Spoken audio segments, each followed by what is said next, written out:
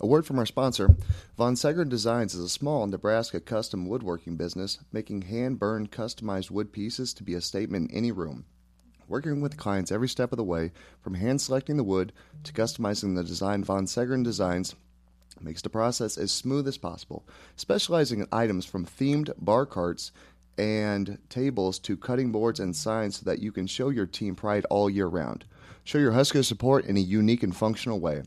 When you work with Von Segern Designs, you support small businesses throughout the region. Allow Von Segern Design to create a custom, fresh, hand-burned piece wood for your home or business.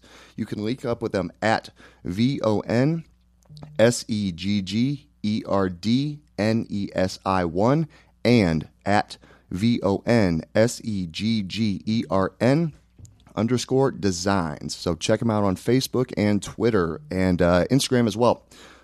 Go Big Red, and let's start the podcast.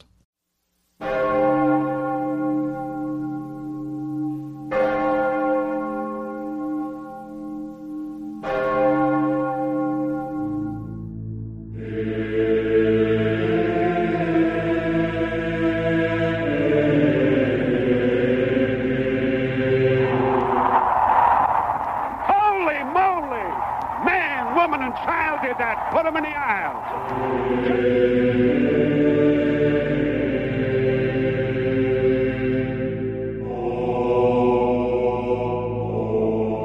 Kellogg gets a shotgun snap. Final play of the game.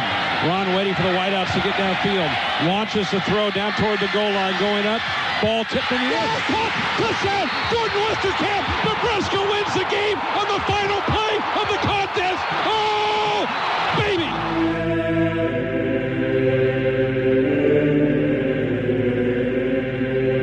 Far side, back to throw as Martinez now being chased, throws it out, a flat Burkhead makes a catch, sits a tackle, 25-20, 15-10, 5, Rex Burkhead, touchdown Nebraska!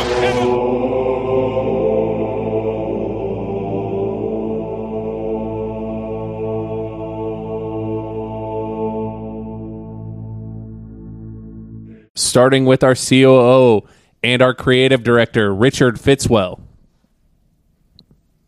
Welcome to the Church of the Corn. My name is Richard Fitzwell. You can follow me on Twitter at @corn_Huskers for nothing insightful, nothing that's probably accurate, a lot of retweets from a pretty good circle of other Husker fanatics, and just bleeding big red. A lot of shit posting there from the Richard Fitzwell account. I am your CFO and your marketing coordinator, Drake. You can follow me at Drake before Degrassi for a lot more shit posting. Also, to my right, the man, the brains behind the operations, your poor man's Macho Man / not poor man's Matt Davison, our CEO, the brains behind the operation, and your chief outreach officer, Zach. Hey, what's going on, everybody? Official University of Nebraska Uber driver, also at NEBRASKETBALL, Nebraska Hype Man. That's where you can find me at on there for just random shit. So appreciate you guys all joining us, and let's get after it, guys. Thank you for joining us tonight. It's a beautiful Sunday here in Nebraska. I got Zach with me. Zach, how are you today? Pretty good. How about yourself? Doing well. Fitz, how are you? Good evening. I'm doing great. Thanks for asking. Perfect. And then we have a great guest tonight. The only person I know who's as excited as I am about what just happened. We're recording March 6th. Nebraska just upset number 10 Wisconsin at home. They ruined Brad Davidson, I don't know, his senior day, which might be the best part of the game. But let's introduce our guest, Jack Mitchell. How are you today? You guys could not have picked a time like in the last 5 years that is more opportune to talk to me about Husker sports when I'm in a good mood. And I mean, the timing, I feel like it's divine providence here at this point. I was supposed to be here with y'all at this moment, and I am thrilled to be it. Thanks so much for having me. Let's go. Jack, I'm glad you said that because I was going to bring this up. This is definitely divine intervention here because No doubt. when I floated the idea to these two about bringing you on to talk about the state of Nebraska basketball, the original goal was to have you on after the Big Ten tournament, and somehow we made a scheduling error and had you on today. We realized it last week, and we were like, oh, shit, whatever, we'll just keep going. Well, and just add into the fact that when we were going to talk after the Big Ten tournament, it was going to be in the process of probably looking for a new coach, figuring out how fast some of those players were going to get out of town. And now here we are on March 6th, and it's 3 wins in a row, 2 over top 10 teams. Hasn't been this the 3 in a row in that regard hasn't been done in 50 years. I mean, it's as Zach said earlier, look at the timing of when our podcast started. Look at what we've been doing and the run and everything that's been going on. So I don't want to take credit for it, but we are taking credit for it. So no, there's a lot of people saying it's all you guys. I see it all over in the coffee houses in Lincoln, the local co-op. There's a lot of people talking about what you guys did here to make this happen. And so I guess I'm here to thank you as much as anything here at this point. But no, you could not have had better timing, like legit 5 years ish, 6 years. I don't know. Other than No Sit Sunday and maybe like the Foster Farms Bowl, there aren't too many nights when you could have caught me like this. So I'm excited. I want to keep talking. I want to stay up and have people to talk to. So I'm thrilled for to be on here tonight. This is what I wanted to do. Do you kind of feel? Do you feel like you have become, and I know it just really depends on who you follow and who's following whom, but do you kind of feel like you've become this voice of despair, yet optimism / the world is going to be burned tomorrow, but hey, we've still got a chance as long as we can suit up and play on Twitter? I mean, it's just between the officials, the rants that go on there, which is just amazing, and we can dive into that too. I mean, do you feel like you're holding up that mantle? Are you okay with that? Like, yes, because here's the thing, okay? So I'm technically a media member, I suppose, but I do for those who don't know, I do a morning news talk, air quotes, radio show in Lincoln. I've been doing that for 15, 16 years. But the thing about it is, as opposed to most of the other media, whether it be sports radio, whether it be beat writers, I am a news talk host, not a sports host. I'm a news talk host on the hometown affiliate of Nebraska sports for football and baseball and basketball. I absolutely am. It is okay, and I'm almost expected to be a cheerleader, which is great because that's what I am. I'm not neutral. I am not a neutral media member. I grew up here. I was a diehard as a kid. I've continued to be that going forward. But because I'm a media member, I have, a following. But I think people have sort of glommed onto it because I still ingest the games. I react to the games like normal crazy ass fans do, right?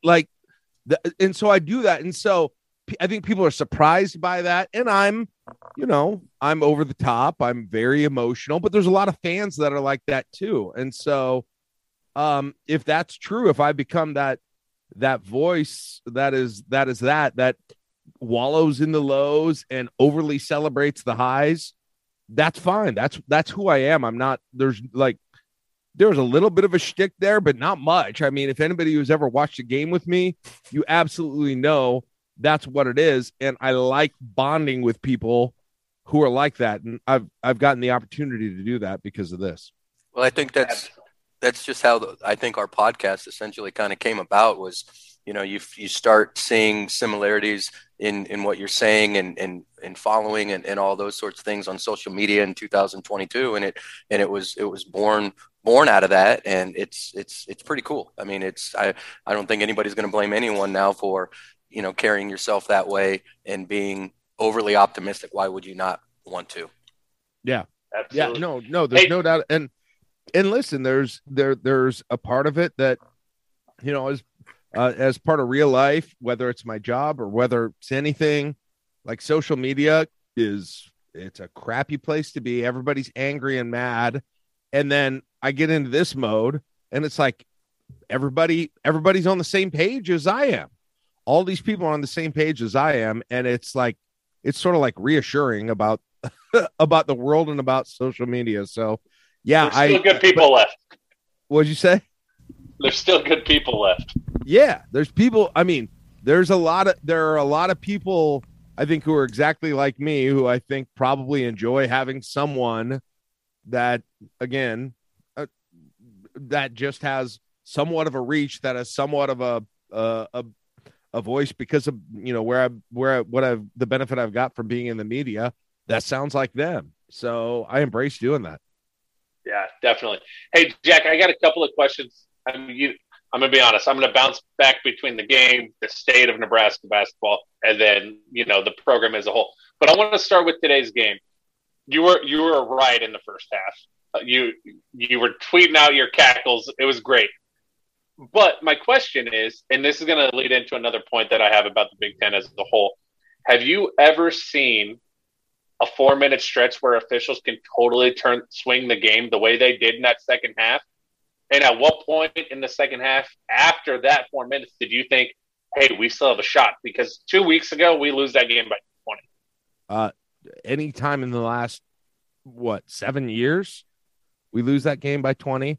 No, I honestly, I know I am known for hyperbole, which makes it very difficult for me to ever make an honest point that sounds like hyperbole. But and I'm known for getting over the top about officials.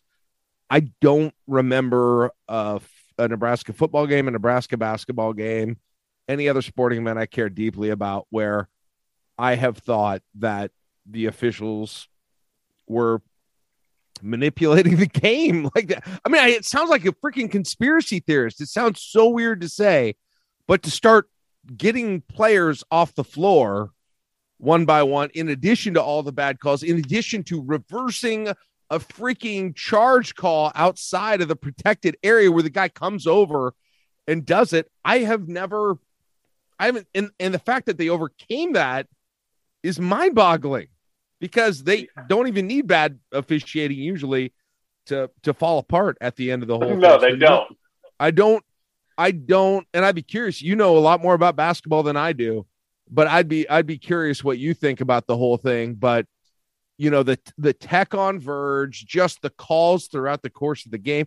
And there's something about Wisconsin, guys. Let's be honest. There is something about Wisconsin, and I'm talking football and basketball, where I don't know what it is, but the amount of deference that Big Ten officials give Wisconsin in every sport, because I don't know why. I don't know if it's because they're sort of like the prototype, you know, Big Ten team, you know, the Midwest, they run, they got a great offensive line. There's a bunch of white guys. I don't know what it is, but they always seem to get that. And so you combine those. I don't know that I remember seeing anything like that. And when I said, I'm sure I tweeted in all caps, the fix is in at some point. Like, I legitimately started to think there is something weird going on here. Oh, absolutely. And I'll be honest, I can't pinpoint a point in that second half where I thought that we flipped the switch and we were coming back, because I was busy tweeting about the refs just like you were, and all of a sudden it went from 10-4, then 3. I'm like, I was blown away. So so about 10 minutes left in the second half, Verge comes back in. And if you're trying to find, and I don't have the answer to this, what in the heck happened in the last 3 games, the easiest thing, the most clear thing I can tell you is that Alonzo Verge has become a different player.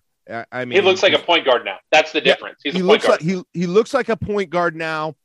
He's making good decisions. He's making his jump shots, which helps a lot. But yeah, there's just all of those things. But when they got to the point where they're getting him back in, but he had 4 fouls with 10 minutes left when they bring him in.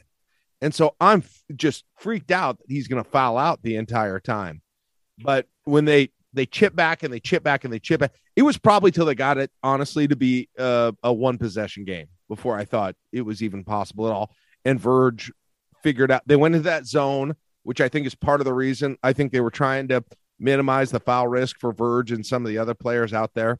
So whenever that was, I don't remember the first time they got it to be a one possession game, but that was when I said, okay, I can start allowing myself to believe again. Yeah, it was crazy. And the amount of missed bunnies by Wisconsin bigs. I mean, they're big, unguarded layups. Here's the thing about their big. I mean, their bigs are they're big, but they are not able to create their own really near the hoop scoring opportunities like a lot of the bigs that Nebraska will face during the course of the year. And that was really clear, I thought, throughout the course of the game. Sure, they'll hit the occasional jumper outside and that sort of thing. But and just, Wisconsin with some of the shot selection looked like Nebraska earlier in the year at the end of the game. Yeah. I do feel like I took a page out of Jack Mitchell's playbook with Twitter earlier by losing my shit on the refs for probably a good hour and a half. So I want to thank you for being the inspiration there. Everyone was doing it. I'm no trailblazer. Your military, your first responders, those are your heroes. But that was an amazing. That was, everybody was doing it, so you're in good company, Zach. Shit, we had Iowa fans tweeting right and left too. You know the refs are wrong when Iowa fans are like, "Ooh, that was a bad call." I think that was a little tic-tacky, don't you think? Or what technical? Oh God! I think the technical on Verge might have been the worst. This is what we're talking about, you guys. I'm sorry to interrupt. Nebraska's best player was out of the game. Nebraska's third best player was kicked out of the game. Nebraska's second best player was quasi-kicked out of the game for most of the game because of that technical foul. And the refs gave them nothing for the entire game. They're shorthanded as all get out. Every call is going against them, and they beat the number 10 team on the road. It's stranger than fiction to even, tell that story after it's over. You couldn't make a Disney movie about this one. You couldn't. They'd be like, no, unrealistic. that team would not. That's the Mighty Ducks would never have won that game. Well, Jack, I want to talk about the Trey McGowan's getting tossed, right? Because I brought this up, and heat of the moment, yes. If I look back and they blow the whistle at the right time, do I get pissed off that they blow the whistle immediately when the feet get tangled and start Davis's stumbling? But if you blow that whistle, the play at the rim never happens. McGowan's doesn't have to back off. And that's my problem with the Big Ten is officials literally wait to see outcomes. There were foul shots today where they were waiting to see outcomes. I can think of two inside the lane for Wisconsin where the ball bounced off the rim and then the whistle came. Yeah. What is the problem with the Big Ten when it comes to officiating? Why are they so bad?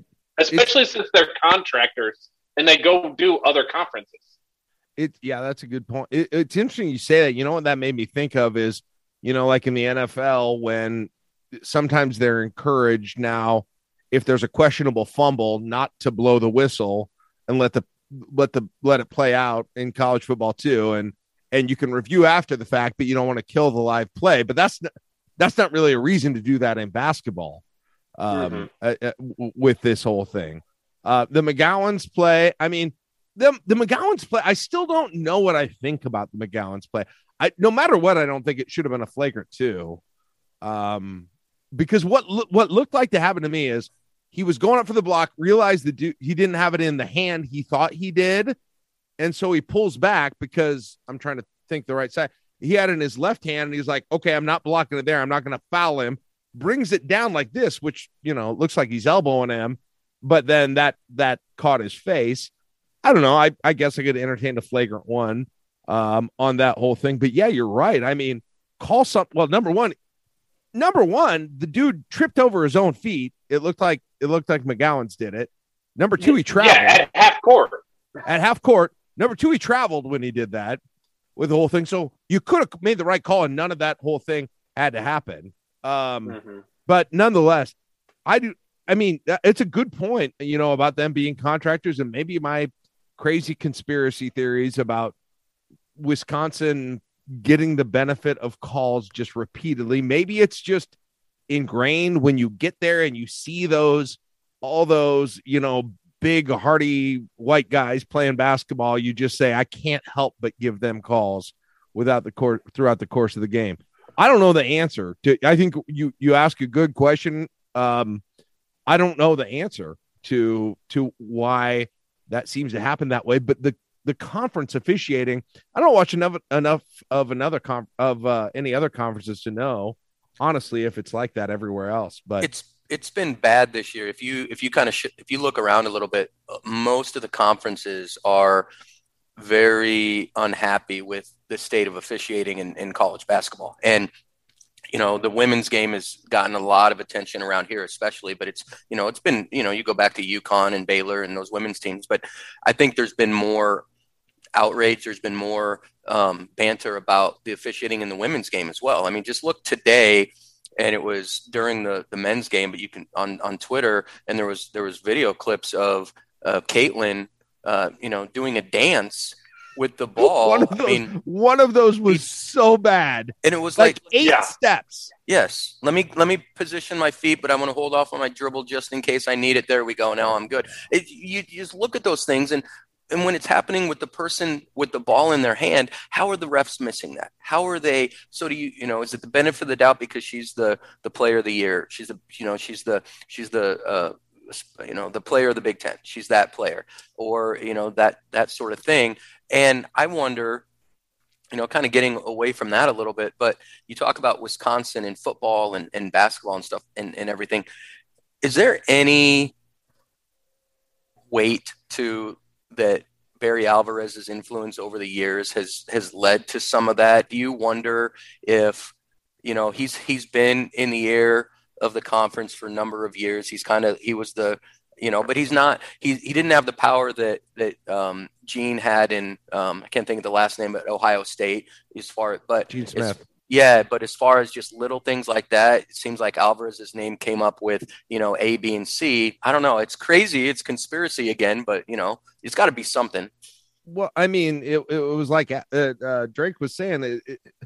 I mean, these guys are, they'll go all over conferences, so like it's hard to imagine them being that invested in the history and the Barry Alvarez relationship with the Big Ten. But I do think there's probably something to just sort of prestige and success in a conference and the established teams in the conference, that whether it's intentional, whether it's subconscious, I think that probably plays into some of it. So I mean, I don't have a much better explanation of that. And that could be applied to Iowa too. I mean, Caitlin Clark, you see her, you're reffing, you're out there, you're like, oh my gosh, she can't miss. She looks like Steph Curry.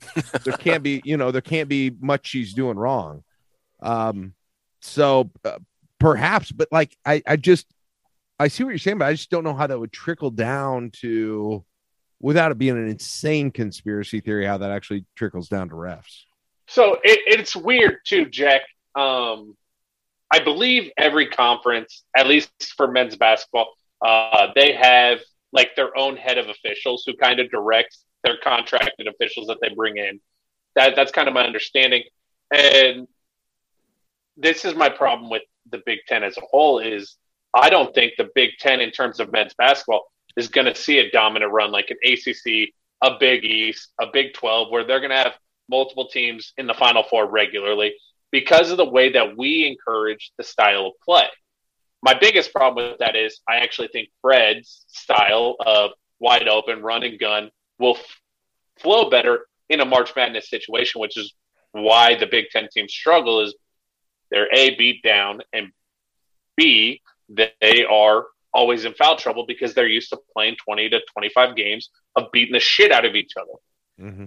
At what point does the Big Ten come in and say, hey, we got to have some more freedom of movement? Obviously, everybody wants the bigs that Purdue, Wisconsin, Iowa, those guys get, but those guys aren't making runs to the Final Four because they can't play in the March Madness style. I don't know. It makes sense. I mean, what you're saying makes sense, but there's such romanticism in this conference, you guys, about big, physical, Midwestern, corn eating, all of that stuff that I think they value. I think the schools, I think the conference, I think they all value that so much. And to some degree, going to football, I don't know what you guys think, but going to football, I think Nebraska has been kind of trying to be the outlier on that sort of stuff, and it hasn't worked very well. But I think they embrace that persona so much of the conference for the conference and the exceptionalism, Big Ten exceptionalism that goes on. The Rose Bowl, right? The Rose Bowl is as valuable as the national championship and that sort of thing. That I think that is the counter argument that they've got. I mean, I don't think it's right, but I think that's probably the counter argument to it. They love the idea. They love the idea of Kofi. I'm watching Kofi Coburn right now. He looks like freaking Shaq out there. It's unbelievable. Or, Wisconsin with all these bigs that are sort of shooters and Luka Garza and all of these guys that do not really comport with the style of play that you're talking about. So I think that's one of that. I don't know if that's the thing holding it back, but I think that plays into it. Yeah. And I think that's part of Nebraska's problem too, is, in basketball, they're trying to blend it where, Fred wants to do what he did at Iowa State, where it works on a national level.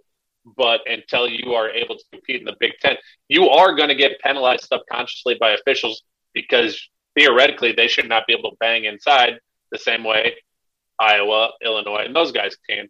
So they will continually get penalized to a degree. And I don't think there's an official out there that'll tell you different.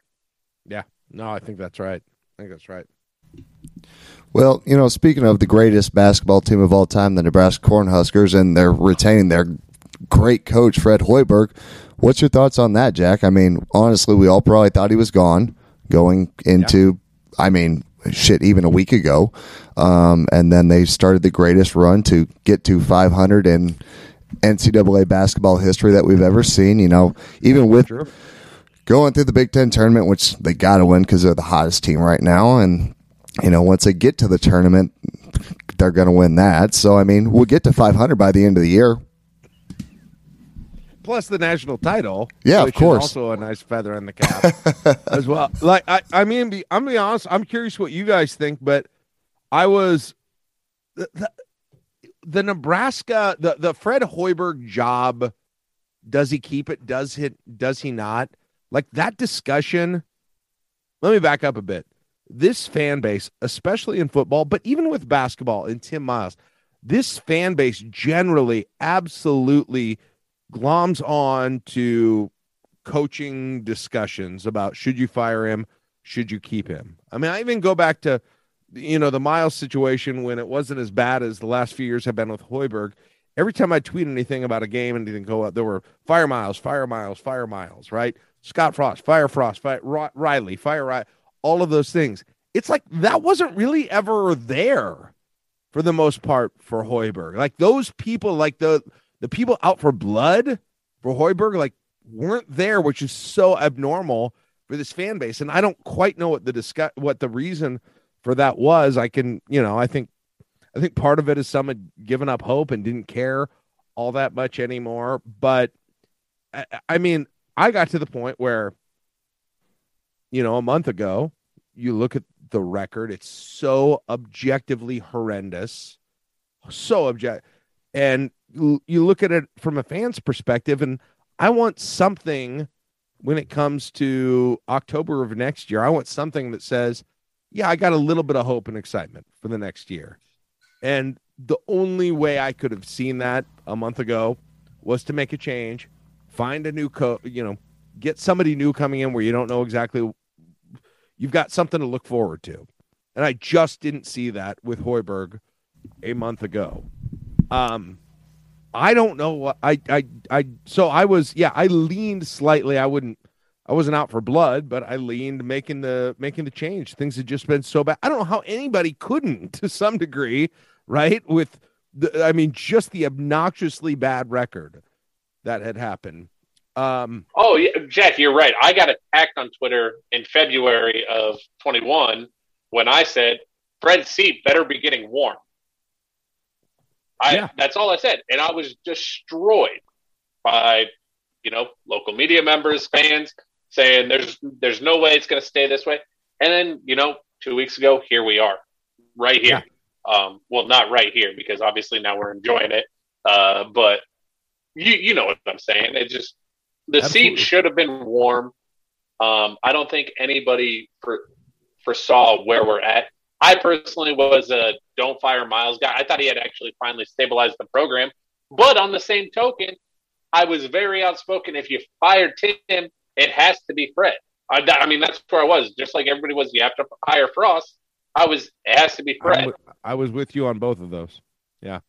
I was with you on both of those. And so it's such an interesting case study to me, the lack of passion for the most part, though, about what happens with Fred.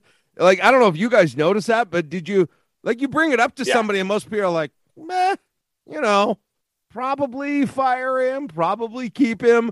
But if you would have brought Scott Frost up in that same discussion in October, or even Tim Miles in the middle of that last season in 2018, everybody's got a white hot opinion. O'Reilly, or go through basketball or football coaches in the past. I don't know what it is that nobody's got a strong opinion on. Isn't it a byproduct though of?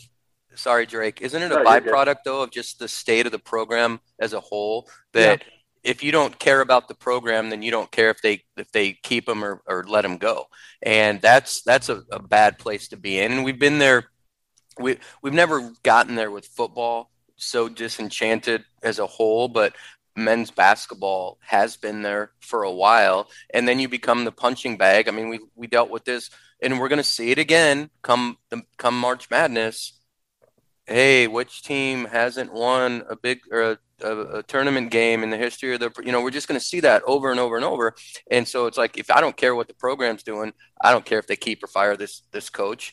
You get there, but we've seen it, something, the excitement level, and you mentioned it earlier, that is this little 3-game stretch, the Big Ten tournament, however that works, it keeps us hanging on, and it's going to get us, at least pull us and keep us interested in next year. And I have to go back, and I know there've been seasons, and I'm older than these guys. So I can go back to the 96-97 season, and, they play Texas in overtime early in the season and lose, but then they come back and they beat Texas handily in overtime later on. They play Kansas to overtime. They're up and down, but they go on these stretches. And I think they ended up playing, is that the same season they played UConn in the NIT and lost, but just the overall excitement, because they were competing in some games, just like we've seen this year. If they, you also, I know I'm all over the place here, but you wonder, does that NC State overtime loss, what happens? What is the butterfly effect if that game is won by the Huskers? What's the butterfly effect if they hold on and they win Ohio State a month ago? Those types of things. So I guess you look at what the coach is doing. Can I peel back the layers and say, okay, this is the team that is actually there, versus nope, it's a one-off. These games are a fluke. But if you go back to NC State, you go back to some of those games, I think this is the team that was actually there, and I can buy into that. And maybe this is the guy that can pull it out of them. I don't know. Yeah, I mean, hopefully that's the case. Hopefully that was – I mean, you go back – there were times that NC State – that was one of the last times during that game, and the Ohio State game to some degree in Lincoln, where it looked like you saw the good parts, like you saw the things that you needed to see. The one other thing I'll throw in, too, about you mentioned just a lack of interest, and I think that's there, some level of apathy in the program, but – the other thing is it's kind of the Scott Frost effect too. When you hired Fred Hoiberg, he was so much of a, oh my God, we got Fred Hoiberg. Can you believe this? It's like the custom-made perfect fit that it's hard. I mean, and there were people who wanted to fire Frost, but let's be honest, the majority of people didn't. I think the majority of people didn't in most cases, and I think there are some people who just didn't want to disconnect from that idea of, you've got the exact right person at the exact right time.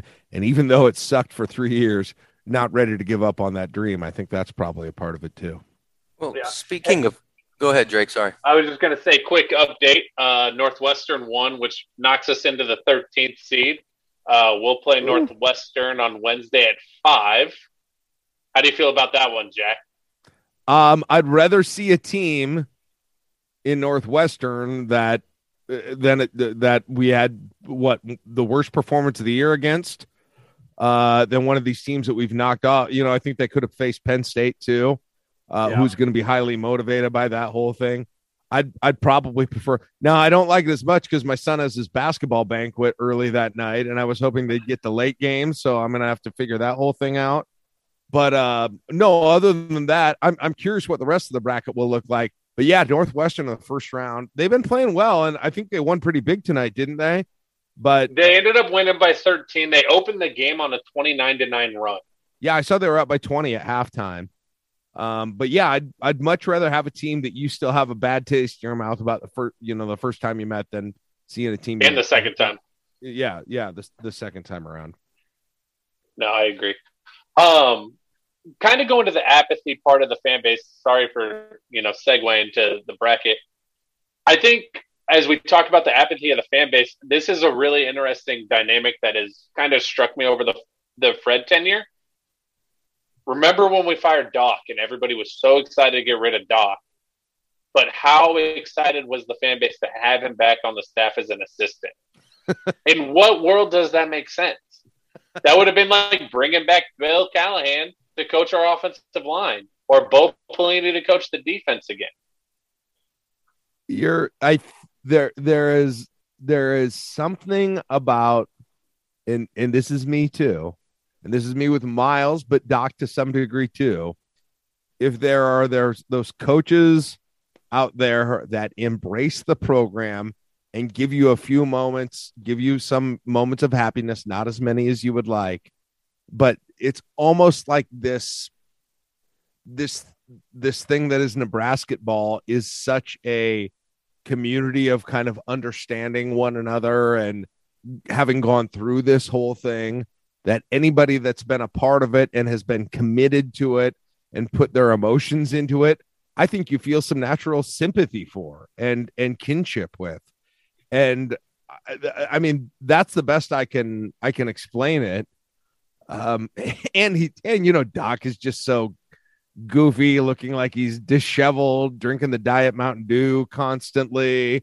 I also don't think Doc was ran out the same way he was most other head coaches ran out. He had a press conference and he went up there and he, got really emotional about it. Like, it was hard. Yeah. It was hard to take joy. It was really hard with Doc, when Doc was gone, even if he thought it should happen, to take joy. And I remember my son, who's 17 now, but whatever he would have been then, I don't know what year that was in, but that was the coach that he knew at Nebraska. And I remember how devastated he was for whatever reason that Doc was gone at that point. Because there was something about him that he liked. And so, I think, I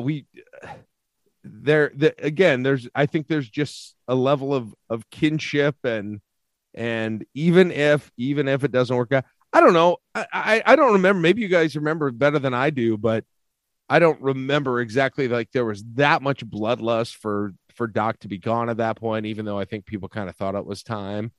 But it wasn't people were just, I feel like, just the fact that there was no offense, and so they weren't necessarily putting that on Doc. They liked the defense, they liked the fire, but it was like, oh, we just don't have anybody that can shoot. It was an easy way to take that off of his shoulders. Yeah, I mean, they didn't have the white hot opinions like you said with Miles and stuff. I was just gonna say, in what you're saying there, what you were just saying there, Fitz. It's almost kind of like Fred Hoiberg to some degree, if you think about it. It's like, no, I don't hate him. I like him. I want to like him. I'll do everything I can to like him, but something isn't right here. And there's a lot of parallels there, actually. Yeah, I think I texted these guys earlier today and said, I don't have to have you win every game that I watch you play, but I want you to get your ass out there and fucking compete. I mean, that's what I want to see every game. If you can give me that, I can take losing games, but I can't take a team quitting. Yeah. And that was, it was weird, Zach, you say that. This year I had at some point when everything went to the toilet, and I've been going to Nebraska basketball games since 1986.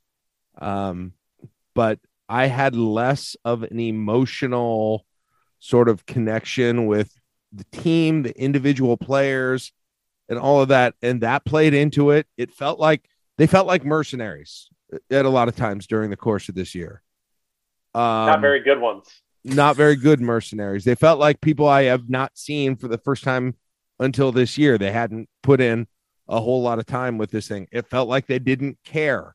It felt like they weren't giving us little moment. I mean, I found connections with the Siobhan Shields, Ty Webster years. I mean, you can go through a whole bunch of teams that weren't very good, but man, you freaking loved them. You loved the personalities. You loved things about them. And that just wasn't here for so much of this year. And that goes to a big part of what you were talking about, Zach. It's like there was a part of you that wondered, like, do they even care?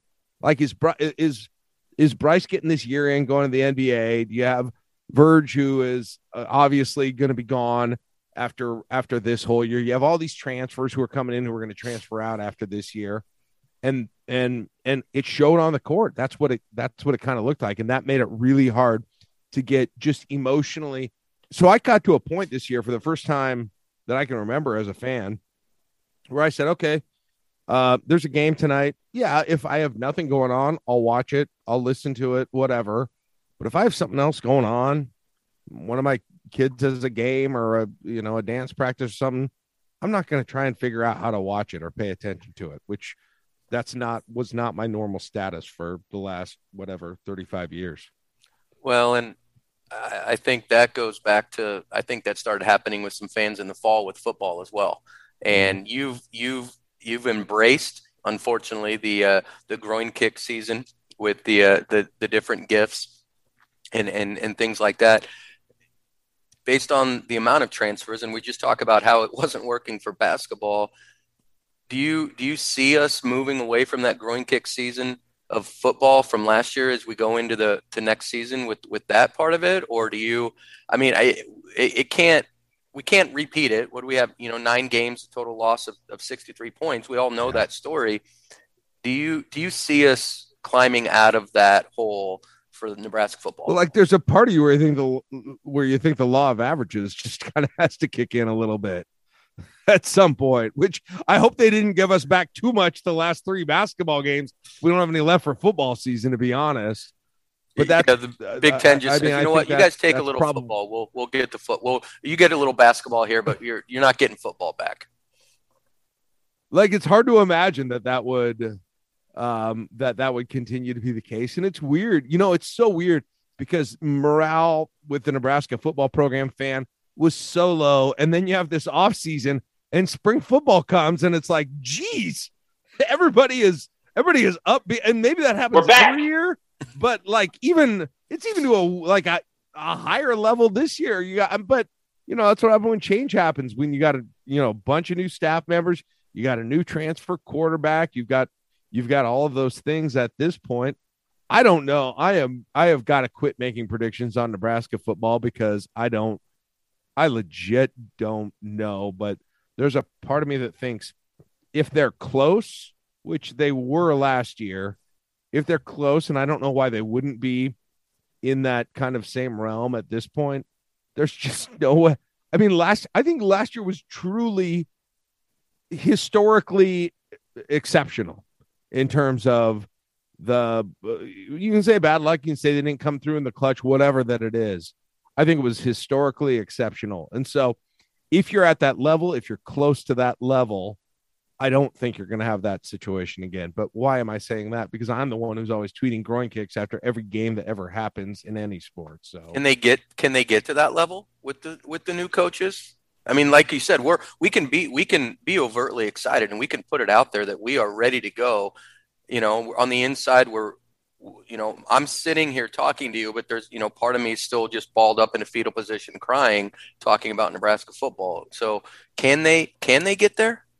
Yeah, I don't know. There's, at some point you've got to have an offensive line that is really consistent and better than it's been. That's the first thing that I think of. But then on the other hand, and you say, like, the linebacker core from last year, when you talk about Reimers, when you talk about Nelson, when you talk about Ty Robinson at defensive end, and some of these young guys who sort of felt like throwback players, that's incredibly encouraging. I don't know what Casey Thompson's going to be. I don't know why Nebraska hasn't been able ever to have a bell cow running back at any point through this whole thing and do these things that you've got to do in the Big Ten. And so, yeah, I think it's there. I think it's within reach. It's clearly within reach at this point, but it's a lot about the schedule. It's a lot about how healthy these guys are. And I don't know. I'm not ready. I mean, I'd be a fool, I think, to come in and say, yeah, I'm confident this year everything turns around for them, but I'm also a fan and I'm hopeful that it's going to be.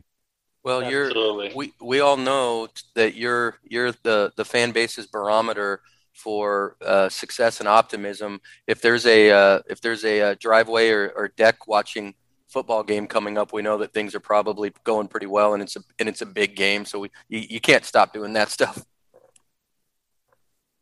No, absolutely. No, we will. I'll have them up. You guys should come out sometime. I'll put one up on the porch. But yeah, I'm optimistic. I'm optimistic. Hey, you let us know. We'll drive down. We'll be down. We'll be down. I'll legit let you know. It's fun. We'll get the fire pit out if it's cold, and bring your coolers, and we'll have a good time out there. Put on the garage. It's unbelievable how good it looks on my garage, which I don't even put a screen or anything up there. It's a lot of fun. We do that a lot. But yeah, I mean, I think to get to the bottom of your question, I'm excited for the football season. And I wouldn't be excited for the football season if I thought there was not a chance of significant improvement and significant joy, because what else do you get excited for? So I am excited. That possibility is out there enough for me to I'll be ready to go. I'll be ready to go for football in August. Awesome. Jack, we want to thank you for your time. We'll get you out on that. Hopefully we'll have another conversation after a Big Ten basketball championship here in a few days. That'd be great. That would be great. Hey, I appreciate it. I love doing these things. Looking forward to listening to you guys, and thanks for having me. Look forward to talking again. I'll be glad to do it at any time. Thanks, Jack. We appreciate it. Thanks, Jack. Thanks, Jack. Appreciate it. Recording stop. Members of the congregation, let's raise our Kool-Aid filled glasses and drink to all the things that were, are, and forever will be Nebraska Cornhuskers. Go Big Red.